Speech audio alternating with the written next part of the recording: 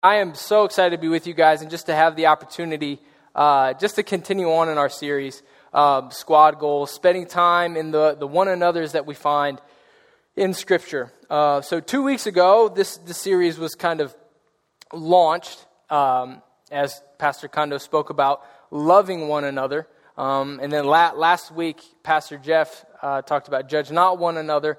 And both of those messages were unbelievable. They were great. So if you haven't had a chance to check those out, please do so. But yeah, I get to carry that on. And so as they approached me and said, "Hey, would you be willing to do this?" And I said, "Sure, let's do it." They gave me the list of one another's that we find in Scripture and said, "Okay, what's the Lord doing? What's He doing? What's He speaking? What was He drawing you to?" And I'm not sure why. I mean, it doesn't surprise me the outcome, but for some reason, just kind of throughout my life, I've had a passion for teaching, like just teaching what I'm passionate about. So from a young age, I've always been passionate about basketball, and that's kind of shaped itself out into an opportunity at Triton, where I not only do I get to teach students that which I'm passionate about, but I get to teach basketball, which I'm passionate about as well as I coach, and then as the Lord gripped me and transformed me and changed me, my passion became Jesus and His Word and the Scriptures. So that's what I wanted to teach. I just want to teach what I'm passionate about. So all that to say, I'm not surprised that the Lord drew me to this idea of teaching one another. And we find this in a number of different areas in Scripture, but the one that we're going to spend our time in today is in the book of Colossians. So if you have your Bibles with you, or your phone or iPad or app or whatever, go ahead and get that out and head to Colossians 3. And if you don't have your Bibles, don't worry. The verses will be right up there on the screen. But as you do that, I'm just going to give you a brief synopsis or some context as we step into the book of Colossians. So this book of Colossians that we know it as the book of Colossians is actually a letter. It's the letter written by the Apostle Paul to the church at Colossae, the church of the Colossians. He calls them faithful brothers and sisters. That's who he's writing to. That's who this letter was sent to. That's the original readers. And Paul writes for a number of different reasons. He encourages them, gives him some summaries of his own ministry, but ultimately he's out to just make Jesus supreme in the Colossian church. He wants Jesus to be supreme, preeminent. Jesus is greater. That's what Paul goes on to say all throughout the first chapter, and then ends up pinning Jesus versus these ideas, these philosophies that the Colossians were leaning into a little bit, right? Whether it was legalism or mysticism or some other form of human philosophy, the Colossians kind of leaned into it. Maybe add it with Jesus, maybe make it their focus. And Paul says, no, Jesus is greater than these things. Like Jesus is greater than these things. As they try to fight their sin through these human philosophies, Paul says, no, it's Jesus. He even says in chapter 2, verse 23, Paul writes to him and says, although these, the things that they were leaning into and looking into, although these have a reputation for wisdom by promoting self-made religion, false humility, and severe treatment of the body, they are not of any value in curbing self-indulgence. He says, look, you're trying to cut off these things that you don't want and transform and change, and you're running to human philosophies, man-made philosophies that they don't work. They don't have any value in that. And then in chapter 3, he steps in to explain what it looks like when we've been transformed. He starts off chapter 3 by saying, so if you have been raised with Christ, this is what your life looks like. It's putting to death what belongs to your earthly nature, and it's putting on, as God's chosen ones, holy and dearly loved, compassion, kindness, humility, and gentleness. And then he gets to verse 16. So I'm going to read the verse, and then we're just going to dive right on in. We're going to spend basically the whole morning in Colossians 3:16. And I have the CSB, if there's any Bible translation people out there. Verse 16, let the word of Christ dwell richly among you in all wisdom, teaching and admonishing one another through psalms, hymns, and spiritual songs, singing to God with gratitude in your hearts. So, some of you guys are probably pretty observant, I would imagine. And you listen to me talk about, hey, I was drawn to this idea of teach one another or teaching one another. But as I read the verse, you probably observed it's not just teaching one another. There's another word in there, isn't there? Teaching and admonishing one another is what Paul tells the Colossians to do. He says, teaching and admonishing. So as I studied this and as I was reading this, my first question was, what is Paul talking about? Like, Paul, what are you talking about? Why not just say teaching one another? Or why not just say admonishing one another? Why add them together? So let's talk really quick about what it means. What is teaching and admonishing? So teaching is explaining or expounding on information. Maybe giving wisdom or knowledge or facts or truth, transferring that from one person to another. Right? So truth going from one person to another. That's teaching. This is stuff that happens in my classroom. Right? Happens in my classroom. I say, okay, 2 + 2 = 4. I taught, Kondo mentioned I'm going to teach 6th grade next year. I've taught 2nd grade the last 3 years. So 2 + 2 = 4 from me to my students. That's fact, that's truth, that's information going to them. But take that another step, and now how do we get 2 + 2 equaling 4? Like what's the process? What's the problem solving method to get there? So it's transferring this knowledge, this truth, a process from one person to the next.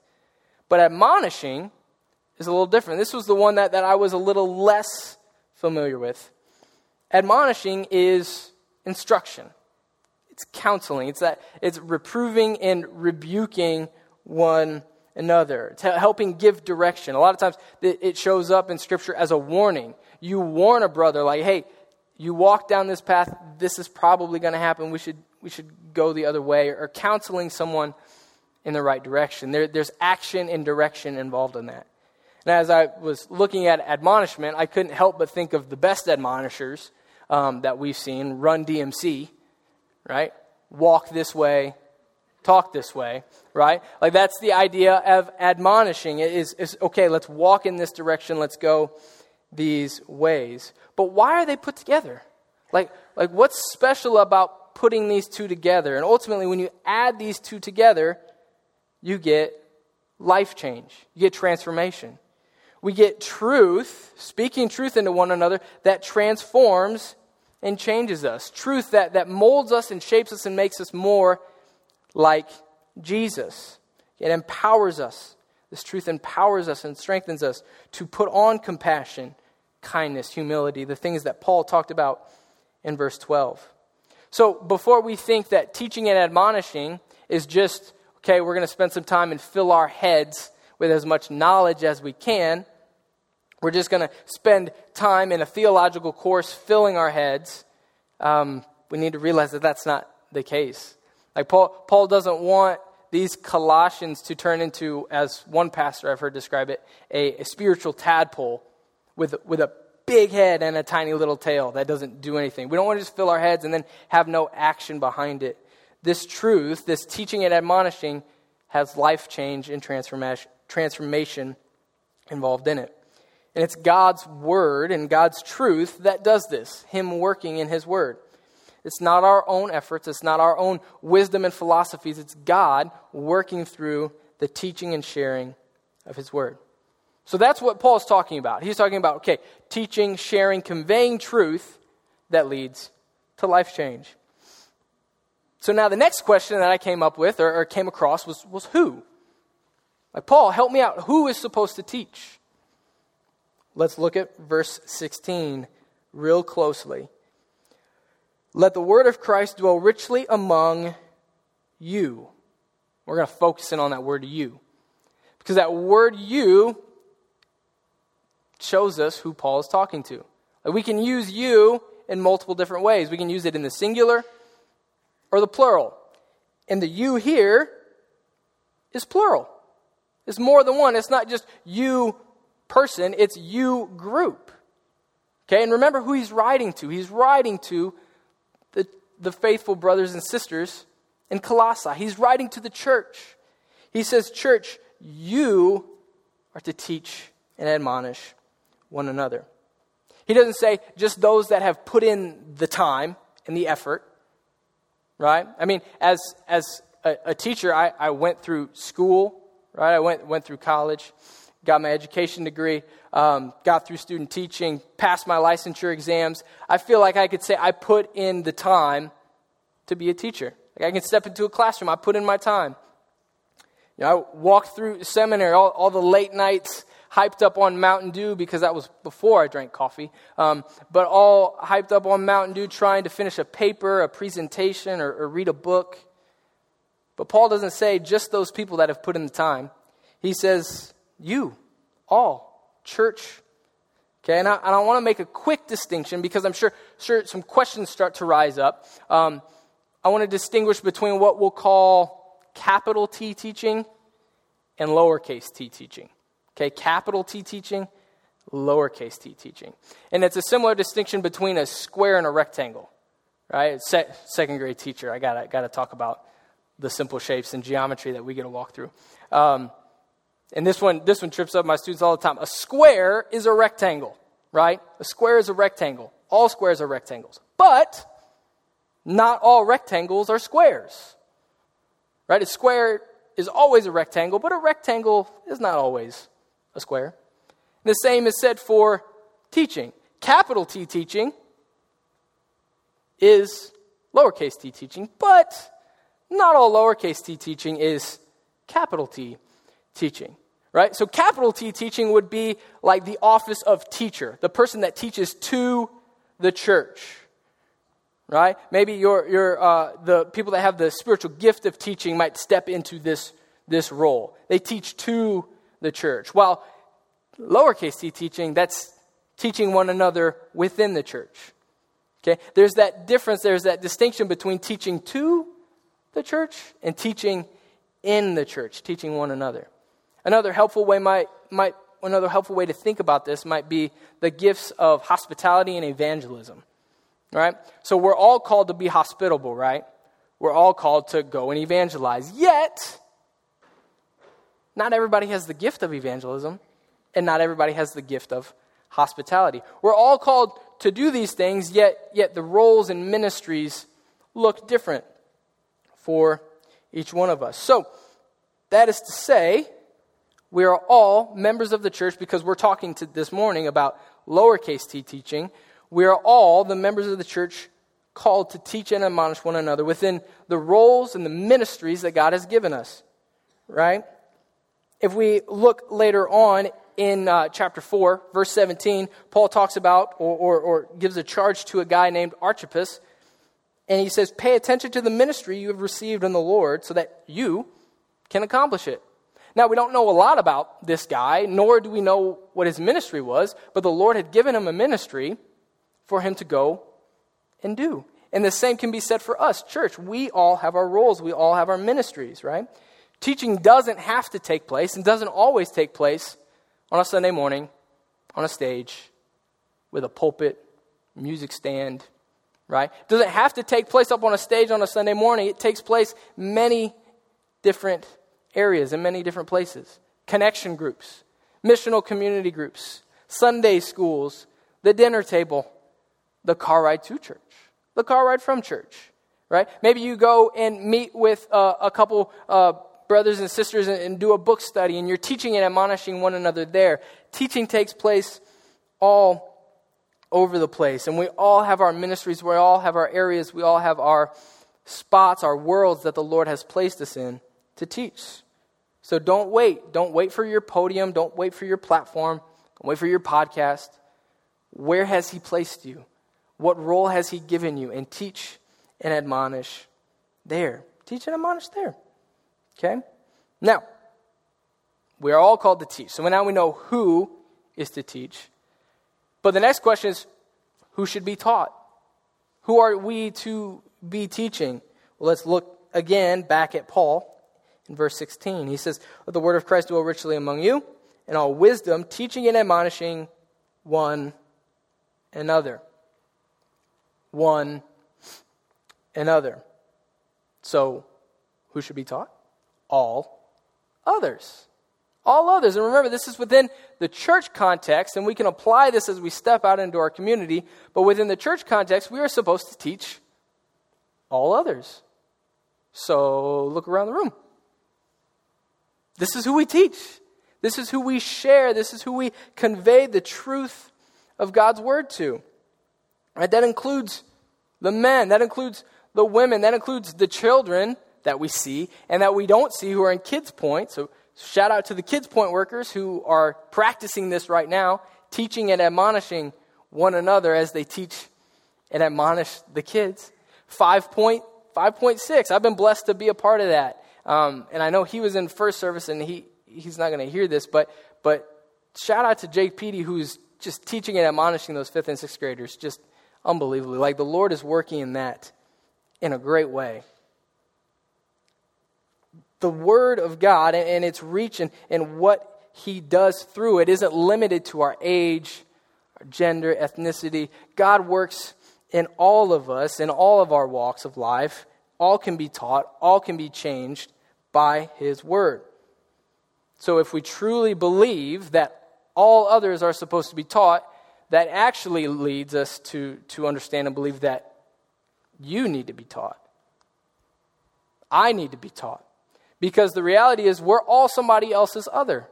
We're all somebody else's other. When they looked around the room, somebody saw you. Right? And we realize that we don't have everything put together perfectly. And we all need to be taught, and we all need the truth of God and the truth of Jesus and who He is and what He's done to be spoken to us, to then be transformed and made more like Him.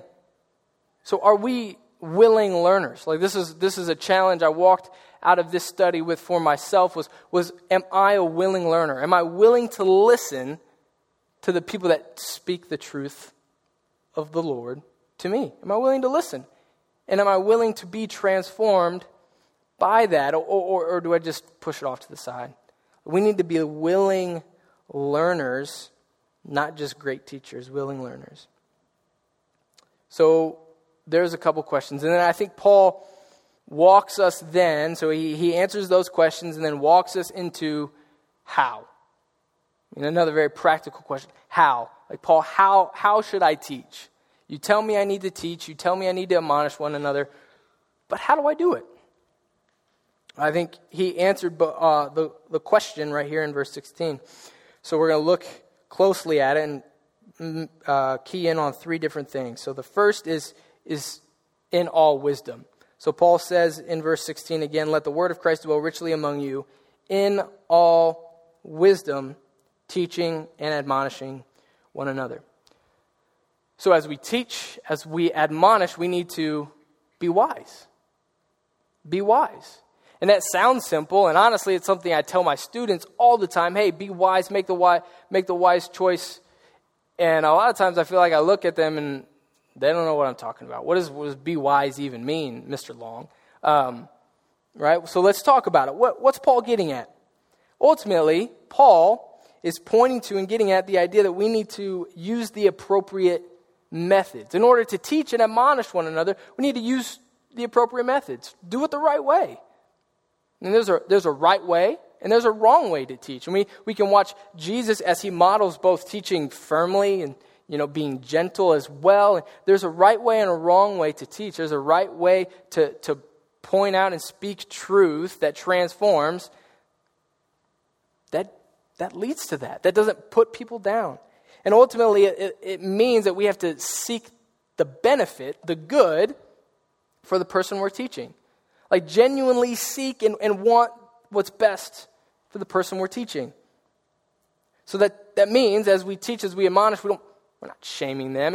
It's not teaching to win an argument or to make a point. I'm not teaching and admonishing to show off my skills, my abilities, my wisdom, my knowledge. It's not about that. If I'm genuinely seeking to benefit somebody else, if I'm really being wise, I'm doing it for them. So it's both doing it the right way and having the right motive. So examine yourself as you step into your ministries and your roles where you get to teach and admonish one another, where you get to convey the truth of the Lord. And as we're wise, it also leads us to then practice what we teach. Like applying what we know to ourselves. That's part of being wise. As we teach, apply it to yourself. Practice what you teach. Practice what you teach. I mean, I can think of, as a basketball coach, playing with my players all the time. And I try and emphasize, like, hey, make the simple play, make the simple play, make the simple play. But then we get into games, and they try to just do a little too much. May throw a fancy pass here or there. I'm like, why are they doing this? And then I reflect, and I think, okay, when I play, how am I playing? And, because I'm, experienced and, feel like I can read the floor pretty well, I might throw a fancier pass here and there. And I got to remember, whoa, I'm not applying that to myself. If I want them to play this way, I need to play that way when I'm with them. And the same goes here, like practice what we teach. Be wise as we practice and apply what we're teaching to ourselves. So be wise as we teach and admonish. The next point is be creative and be clear. Be creative and clear. Now, it's going to take me a little bit of time to unpack this, so just bear with me. Okay, back to verse 16. Paul says, in all wisdom, teaching and admonishing one another through psalms, hymns, and spiritual songs. Through psalms, hymns, and spiritual songs. So, psalms, Paul is referring to the Old Testament scriptures that we have and know as the book of Psalms. Right? Those Old Testament writings, he's referring to that. So teach and admonish through the Psalms. He says teach and admonish through hymns, which would be songs of worship, songs of praise. And then he says through spiritual songs. These can also be described as songs of the Spirit.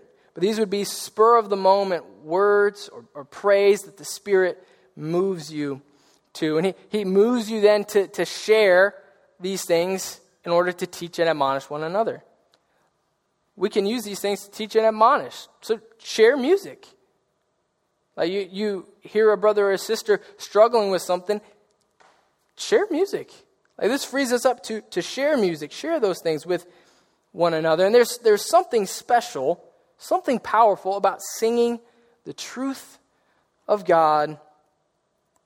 I don't know what it is, but there's just something powerful about it. Whether it's creedal and confessional or some truth just put to a pattern that helps us remember it, there's something powerful in that, which means as we worship, as we sing together, we're teaching one another. Right? We're teaching one another. We're admonishing one another, which means both our content matters, what we're singing, like that stuff matters, and our participation matters. Am I participating?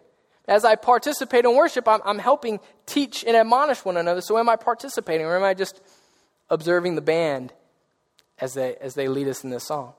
Participate. As we participate, we're teaching and admonishing. And luckily, for those of you like me who are more musically challenged, we don't have to sing them to be teaching, right? It doesn't always have to be a song in order to teach, which is good for you guys, because then that would mean I would have to sing for you guys. That would not go over well, right? But just sharing the lyrics of a song, sharing the words of a hymn. I can think of so many moments and times where just the words of the Psalms, just reading the words of the Psalms have challenged me and changed me and made me more like Jesus. Right? I didn't have to sit there and sing the psalm to activate God's working. It was just reading that. I can think of hymns that have challenged me. My personal favorite hymn, Rock of Ages, has a line in it that says, nothing in my hands I bring, simply to the cross I cling. And every time I hear that, every time I read that, I'm stirred and just... I can't do anything but just understand, like, yeah, Lord, I have nothing, and I'm just only looking to you. right? Like I've got nothing in my hands. I am only clinging to Jesus and what he has done. Just the lyrics. I didn't have to sing that. I didn't have to sing that to do that. And there's numerous artists, numerous songs that have gone to teach me as I grow in the Lord. So share music. But ultimately, I think Paul saying, hey, do this through psalms and hymns and spiritual songs, frees us up to be creative. It frees us up to be creative. We can communicate the truth of God creatively to be clear. That goes to say, when we teach and admonish, it doesn't always have to be verbatim a quote from the Scriptures. Like I don't always have to just use a Bible verse to teach somebody. Now, don't hear me say that it doesn't have to align with the Scriptures. It always has to align with the Scriptures and what the truth that God has revealed to us. It has to align with that, but it doesn't always have to be verbatim, word for word from the Scriptures. Right? So be creative to make God's truth known. Use a song, use a story, use an illustration. Be creative and make God's truth clearly known to those in your world. So be creative. And the next point, honestly really anchors us. And I tried to follow along with the B, be wise, be creative and clear. This one I might be stretching it a little bit. Might not ring super well, but we'll roll with it. Be dwelling on the word is the idea, or be dwelling. Okay, so let's look at the first phrase in verse 16. He says, let the word of Christ dwell richly among you. Let the word of Christ dwell richly among you. And remember, this is what kind of anchors all of our teaching, all of our admonishing is anchored here, because if we don't get this right, the rest of it's just kind of off kilter. The rest of it's off kilter. Okay? The word of Christ, the message of Christ, must dwell in and live in and among us. And all the truths of Scripture point to Jesus. And the word of Christ, what he taught, what he did, is what should be dwelling in us. So it's the gospel. The gospel must be dwelling in us and living in us. The gospel that Jesus, taking on human form and human flesh, came down to earth, lived a perfectly obedient life, died a sinner's death that I deserved, that you deserved, that we all deserved, only to be raised on the third day. On the third day. And it brings redemption, reconciliation, liberation from our sin, and transformation to those with faith and belief in him. And his gospel, the truth of who Jesus is, makes us and shapes us and molds us into his image. And remember, the you here in this verse is plural. So he's talking to the church. He says, church, let the message of Christ, church, let the gospel live, dwell among you.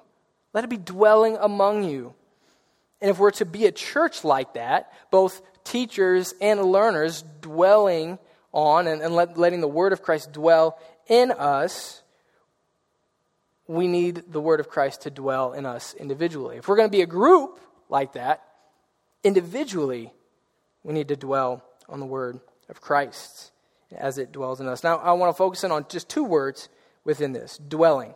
Okay, dwelling, this idea of living in. The word of Christ, the message of Jesus and his gospel must be living in us. That is to say, it's not just renting a hotel room for the weekend and then leaving.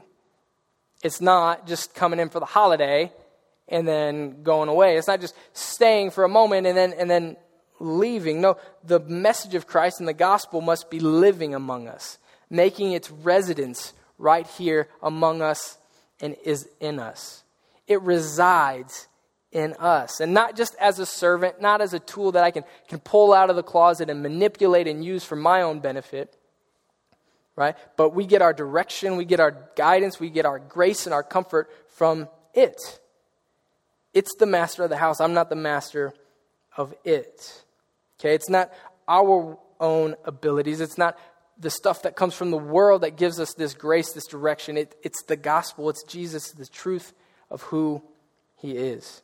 So the word of Christ must be dwelling in us, living in us, residing in us. But then, it doesn't just live in us, but it lives richly as opposed to poorly.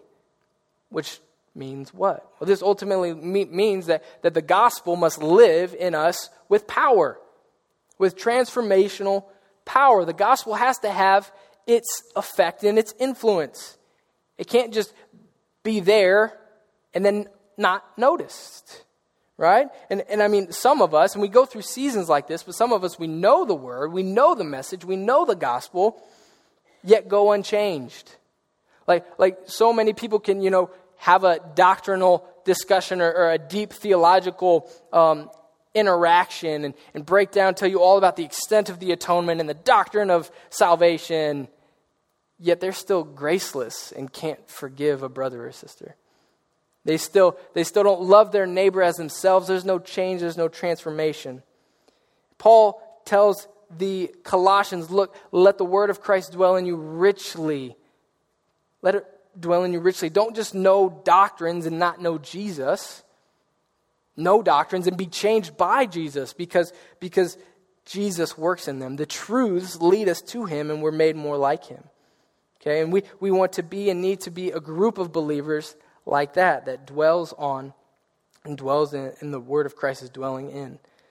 And this comes from us, right? Us dwelling on and soaking in and setting our mind on the word of Christ. And as we dwell on the message of Jesus in the gospel, it in turn dwells in us. And then it fills us and overflows into teaching and sharing and conveying the truth of God, the truth of Jesus and who he is to one another. So are we doing that? Are we dwelling on the word?